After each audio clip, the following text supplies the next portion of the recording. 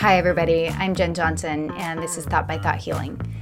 Today I'm going to be doing my second session on personality traits that cause and perpetuate chronic pain. So we will be talking about people pleasing. I love talking about personality traits because I think they are a huge layer to chronic pain. As we've talked about in the past, chronic pain is caused when our brain perceives that we're not safe. And so when we develop personality traits that are based in fear, then we carry that personality trait with us all the time. And it is a great tool to find healing in our bodies and our brains, emotionally, mentally, spiritually, and finally physically. So a couple weeks ago, I came up with this analogy for what chronic pain is like. And I was really excited about it. And then I Googled it, and turns out it is not my idea. Many people have used it before, but I'm going to use it anyways because it's really powerful and helpful. So chronic pain is like an onion. Why? Because first of all, it makes you cry. And second of all, there are many layers to chronic pain. We don't get to look at one thing and have it fix everything. We get to look at many different ways that we are experiencing distressing emotions in our lives and start to peel back the layers and get down to the heart of what's happening. And personality traits reveal a lot. So that's my analogy that I stole from some other pain psychologist. So today we're going to talk about people pleasing, which I believe is actually more like instant gratification. Because when we experience that other people are pleased with us, they like us, we're part of the in crowd, then we get a hit of hormones and neurotransmitters, chemicals through our bodies that feel really good. And they make us feel happy and welcome and accepted and valued. But the problem is that most of the time when we are people pleasing, that's very costly. We are losing a part of who we are. We're oftentimes suppressing our thoughts and opinions, our beliefs. We're adjusting to make other people comfortable. We're paying attention to the social cues, and we're looking for ways to avoid social rejection. So, I almost knocked my mic over. So, when we're looking at chronic pain, we're looking at ways that the brain is in fear. And when we are looking for ways to be accepted, we are looking for ways to not be rejected. They did an fMRI study on a group of people, and they had one, I can't remember if it was a group or a person, but they had them imagine being socially rejected, and another group imagine having a physical injury. And both of those had the same parts of the brain activated, and what we have discovered is that the brain does indeed send danger signals anytime it feels unsafe, whether that is from emotional rejection or from physical harm.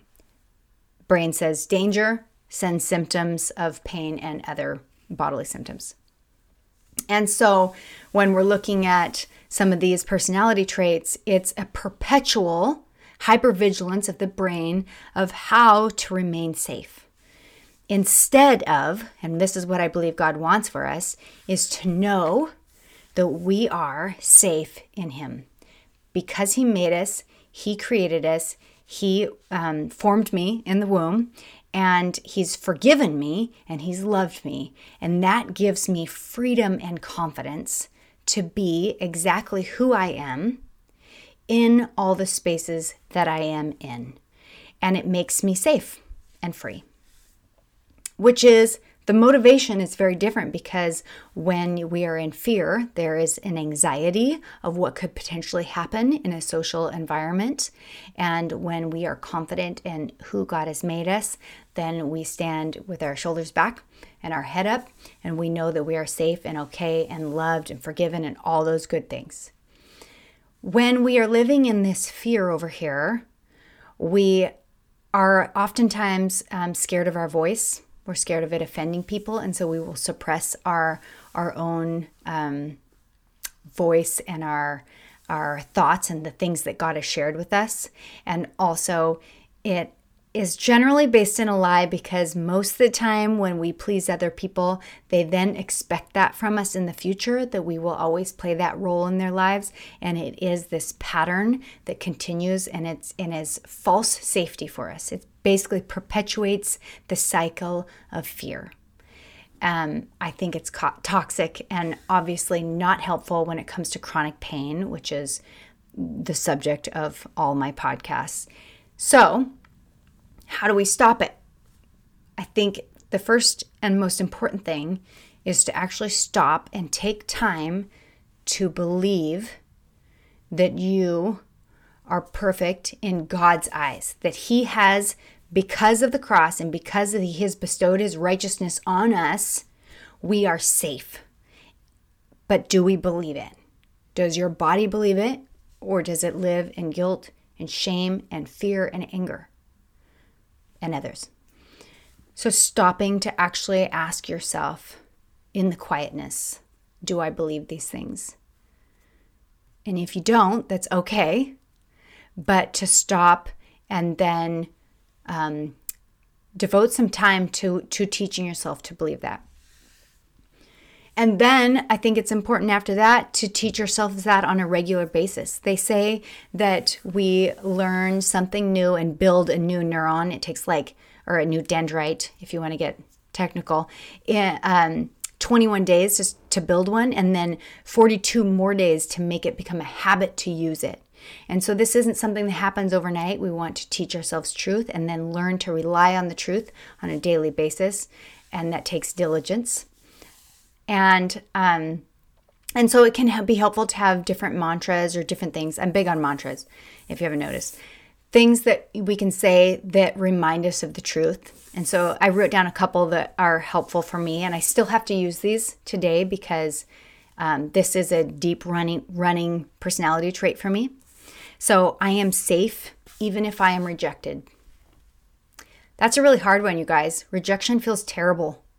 But the truth is, it's okay to be rejected. In fact, I think we probably should experience some rejection, because if we're not, are we being authentic? Are you being you? I know I wasn't for a long time. I was so scared of what people thought. I kept my mouth shut most of the time. Another one is my value is given to me and not earned. When we're people-pleasing, we are desperately trying to earn the approval of man. And we're really fearing man instead of feeling free and loved in Christ. And then I can love others through my heart and not fear. So I want to be clear that I am not saying that because we are confident in who we are means that we never please others. What I am saying is that in the freedom that we have to be ourselves, it is then a beautiful thing to love other people, and it's not based in fear. It's based in freedom and love.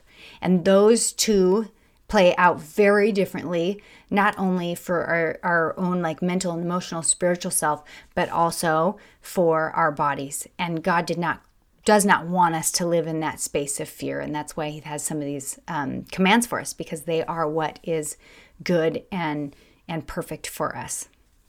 So I hope those three, I'm going to say them again really quick. I am safe even if I am rejected. My value is given to me and it is not earned. And I can love others through my heart and not fear. One other thing I want to mention is that oftentimes we have developed these personality traits due to childhood experiences where, in fact, we were not safe unless we kept the people around us pleased. And I believe in that case, it's a gift from God that He's allowed us to be able to develop these things to be safe, whether it's emotionally or physically. And so there's no shame in getting to this space in life where we realize, okay, that served me well at that point in time, but it no longer serves me well and I don't need it. In fact, I am safe now. My brain may be perceiving that I'm not safe, but I am okay. And I do not have to live in this fear anymore. And that is a wonderful freedom that we can learn and take for ourselves. I hope this is encouraging. If you would take the time, it would be great if you could follow or subscribe to this channel, like this video, and if you want to follow me on Facebook and Instagram under Thought by Thought Healing, that would be awesome. And check out my website, thoughtbythoughtealing.com.